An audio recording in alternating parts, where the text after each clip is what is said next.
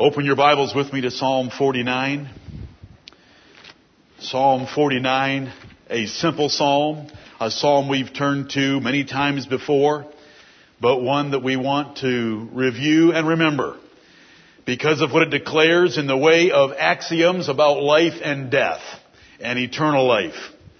As we read through this psalm, be paying close attention to its words. I'm not going to comment, but just very briefly on it. We're going to read two psalms this morning. There's no reason why we can't fill ourselves with as much of the Word of God as possible. Amen. This is a declaration inspired by the God of heaven that promised eternal life before the world began, that also promised eternal damnation before the world began, because before of old they were ordained to condemnation. Right.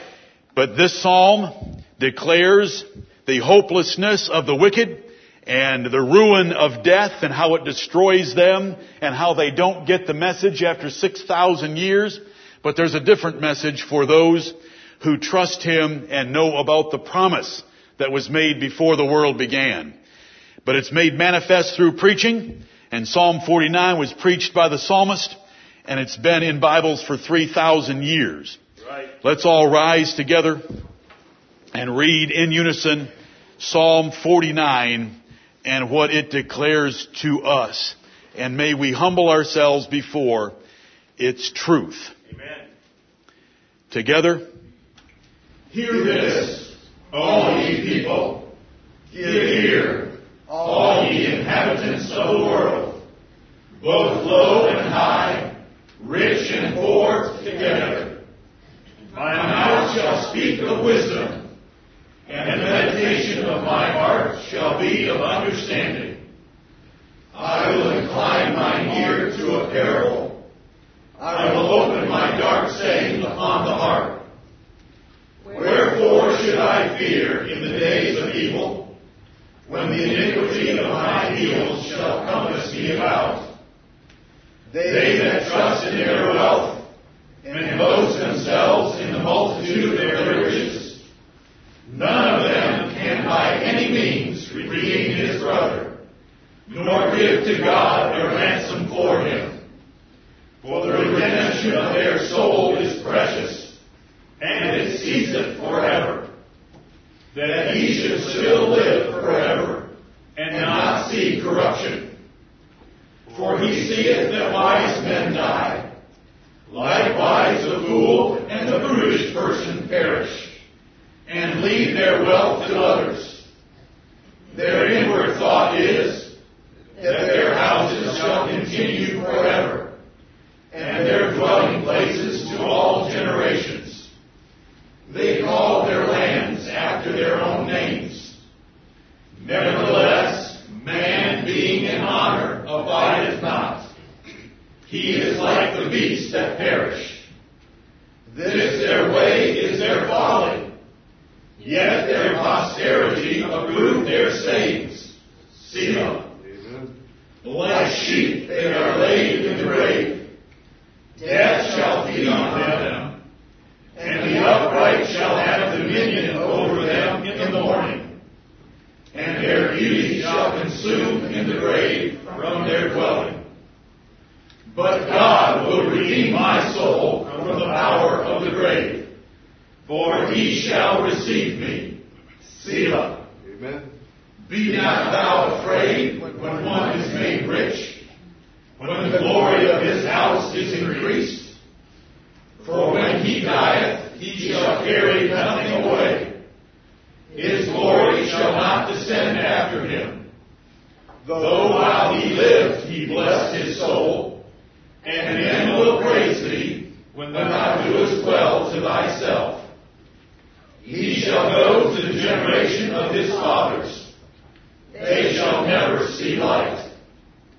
Man that is in honor and understandeth not is like the beasts that perish. Amen And amen. You may be seated.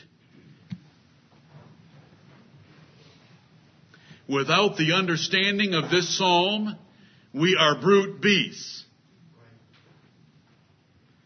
But thanks be to God for this understanding. Amen. I hope the words were plain enough The first few verses tell you that it's to all men, rich and poor, all the inhabitants of the world, low and high. It doesn't matter because the fool dies like the wise man, and the rich and poor meet together at the same funeral home.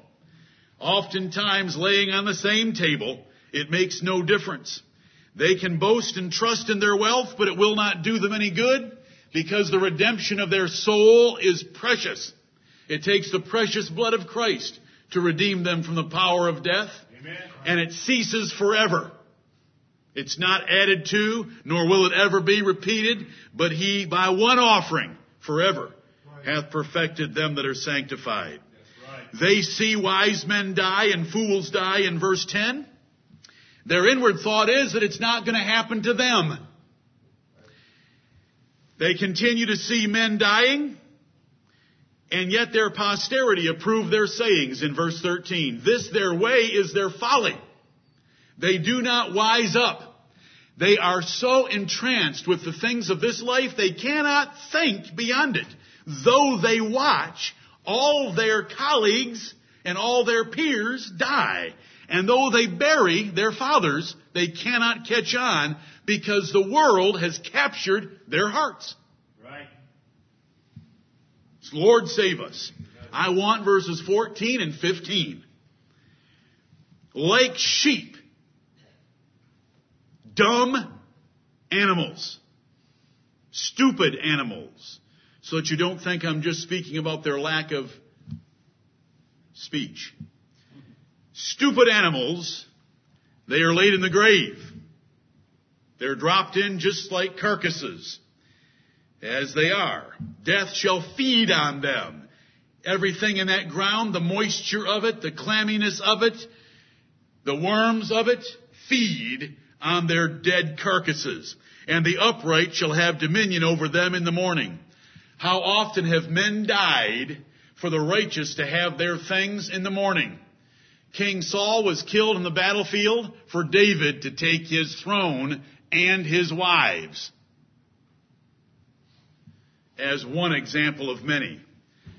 But there's a day coming in the which the upright are going to have dominion over all the wicked, because we're going to stand with the Lord Jesus Christ and judge them and the angels. Their beauty shall consume in the grave from their dwelling. They're going to stay there a while and dwell in that grave, and their beauty is going to consume away. This is the wicked in verse 14. We are in verse 15. And we get to start that verse with a disjunctive. Amen. Meaning, verse 15 is set in opposition to verse 14. Right. It is different. But God will redeem my soul from the power of the grave, Amen. For he shall receive me. Selah. Stop and think about this great difference that God has made. This is Psalm 49. This is a declaration of things unknown to natural man. This is a declaration to all men, low and high. This is what ought to be taught in every class of biology or all the other ologies that deal with mankind. This is what ought to be declared. And that if you don't get it, you're just a stupid animal. You're a brute beast. Because man that is in honor according to the last and 20th verse and understandeth not is like the beasts that perish. Amen. They're just like the brute creation that runs around, gathers their food, defecates it, and falls over dead. There's no difference if we don't get Psalm 49. Right. Get Psalm 49. Amen. God will redeem my soul from the power of the grave. Don't be afraid of anyone when it appears that they are being blessed or that they are prospering, because it's just for a short period of time. Then they'll be dropped just like sheep into a grave, and they will corrupt as fast as the sheep. There's no difference. Verse 17, he's not going to take a thing with him when he descends down into the ground and down into hell. Though he may have blessed himself while he was alive and done many great and noble things for himself to get himself a name, the Lord doesn't take any notice of it whatsoever. The Lord takes notice of them that fear him. Amen. The Lord takes notice of them that love him. Right. The Lord takes notice of them that keep his Father's commandments. That's it. Not everyone that saith unto me, Lord, Lord, shall enter into the kingdom of heaven, but he that doeth the will of my Father which is in heaven. That is how you know you're in verse 15. There is no other way to know that you're in verse 15. Faith is not enough. The devils believe and tremble. It is faith plus works. It is faith that worketh by love. It is the work and labor of faith that is proof. But verse 15, God will redeem. He'll buy us back because the price has been paid by the death and the resurrection of the Lord Jesus Christ. He'll redeem my soul from that clutching power that reigns over the rest of the human race. There's a king. Amen. Death is king. And it's the king of terrors. Right. Job 18 and verse 14. Death is the king of terrors. But Jesus Christ has bought us back from that king by the laying down of his own life and his resurrection from the dead. And he's going to receive us. He's going to be in the air shortly and yell for us to come up, whether we're alive or we're sleeping in the ground. We're going to come up, and so shall we ever be with the Lord, because he is going to receive us. Bless his holy name. We wouldn't know it without this wonderful book. And that's an axiom.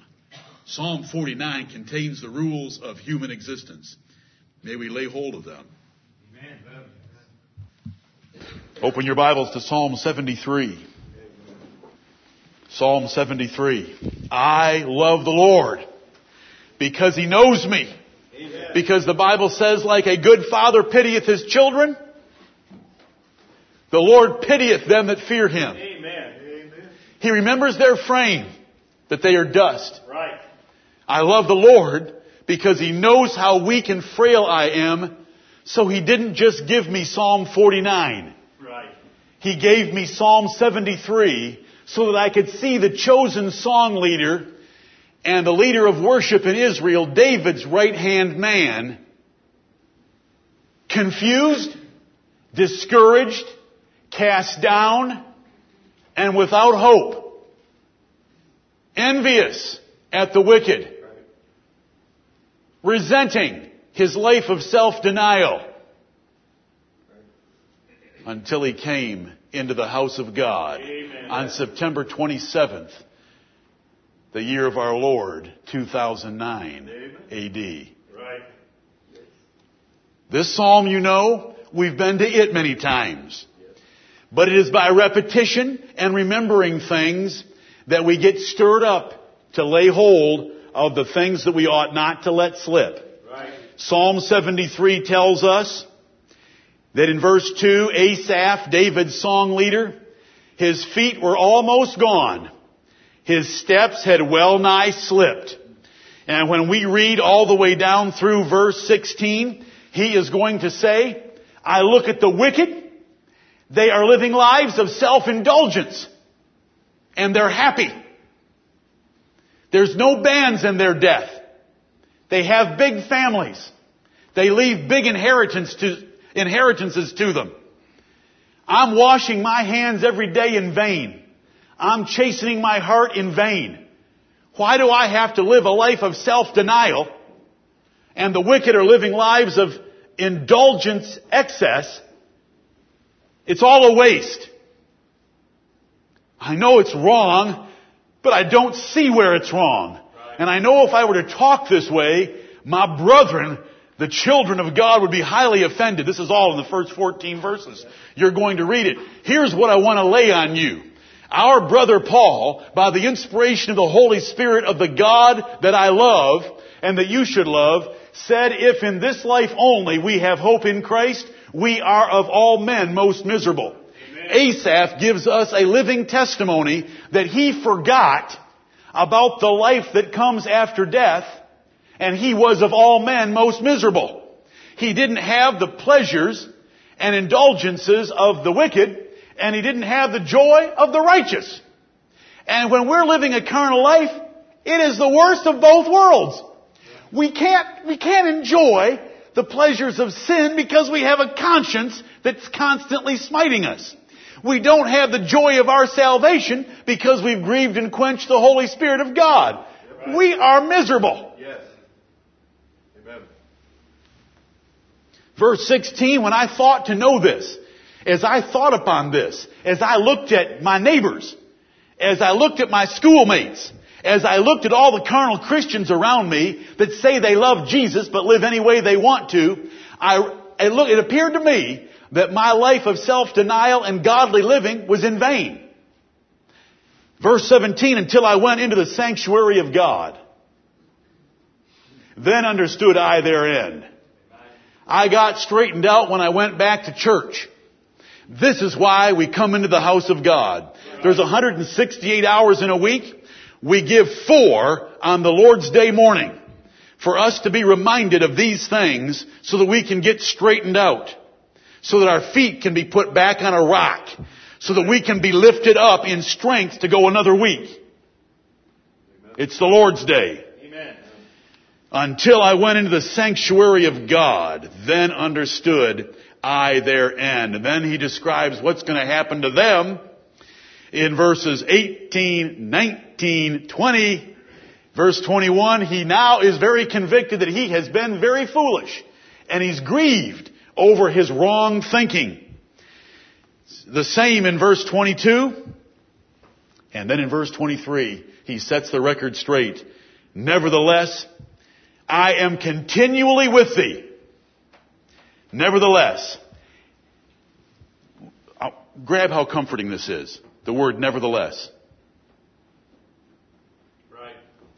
Though I lost my way, though I got confused, though I was envious at the wicked, though my feet had slipped from standing on a solid foundation, though I was starting to question whether it was worth it being a Christian or not, though I was an idiot before thee. He says that in verses 19 through 21. Right. Through 22. Nevertheless, I am continually with thee. You are always with me. I am always with you. Thou hast holden me by thy right hand. You did not let me altogether slip.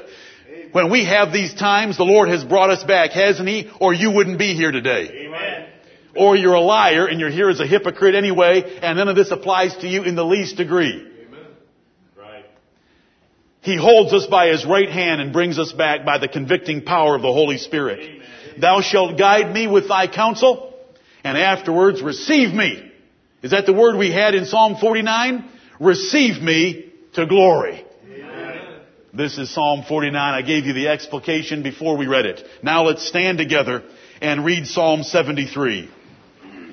This is comforting, brethren, that though we have the declaration of inspired truth in Psalm 49, we have a personal testimony in Psalm 73 about a man who slipped and who God brought back, and he explains the benefit of coming into the house of God. Together. Truly, God is good to Israel, even to such as are of a clean heart. But as for me, my feet were almost gone. My steps had well nigh slipped. For I was envious at the foolish, when I saw the prosperity of the wicked. For there are no bands in their death, but their strength is firm. They are not in trouble as other men, neither are they plagued like other men. Therefore pride compasseth them about as a chain. Violence covereth them as a garment. Their eyes stand out with fatness. They have more than heart could wish. They are corrupt and speak wickedly concerning oppression. They speak loftily. They set their mouth against the heavens, and their tongue walketh through the earth. Therefore his people return hither, and waters of a full cup are wrung out to them. And they say, how doth God know? And is there knowledge in the Most High? Behold, these are the ungodly, who prosper in the world. They increase in riches. Verily, I have cleansed my heart in vain, and washed my hands in innocency. For all the day long have I been plagued, listened every morning. If I say, I will speak thus, behold, I should offend against the generation of thy children. When I thought to know this, it was too painful for me, until I went into the sanctuary of God. Then understood I their end. Amen. Surely thou didst set them in slippery places. Thou castest them down into destruction. How they walk into desolation, as in a moment. They are utterly consumed with terrors. As a dream when one awaketh, so, O Lord, when thou awakest, thou shalt despise their image.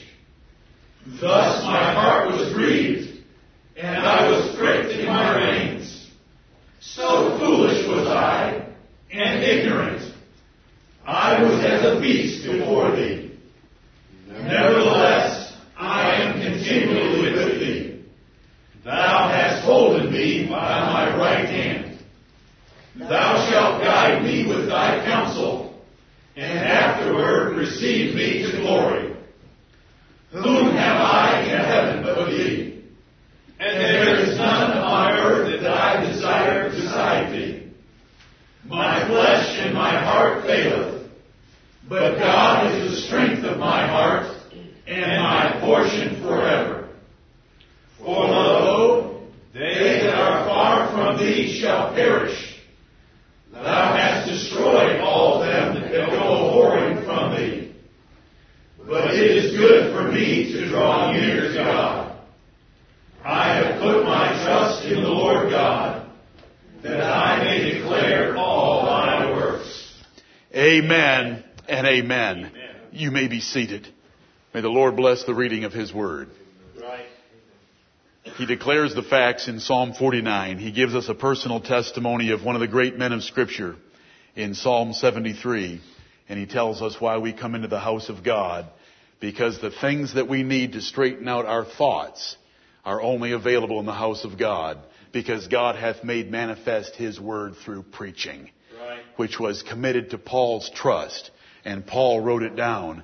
And this day we shall consider some of Paul's writings for the profit of our souls.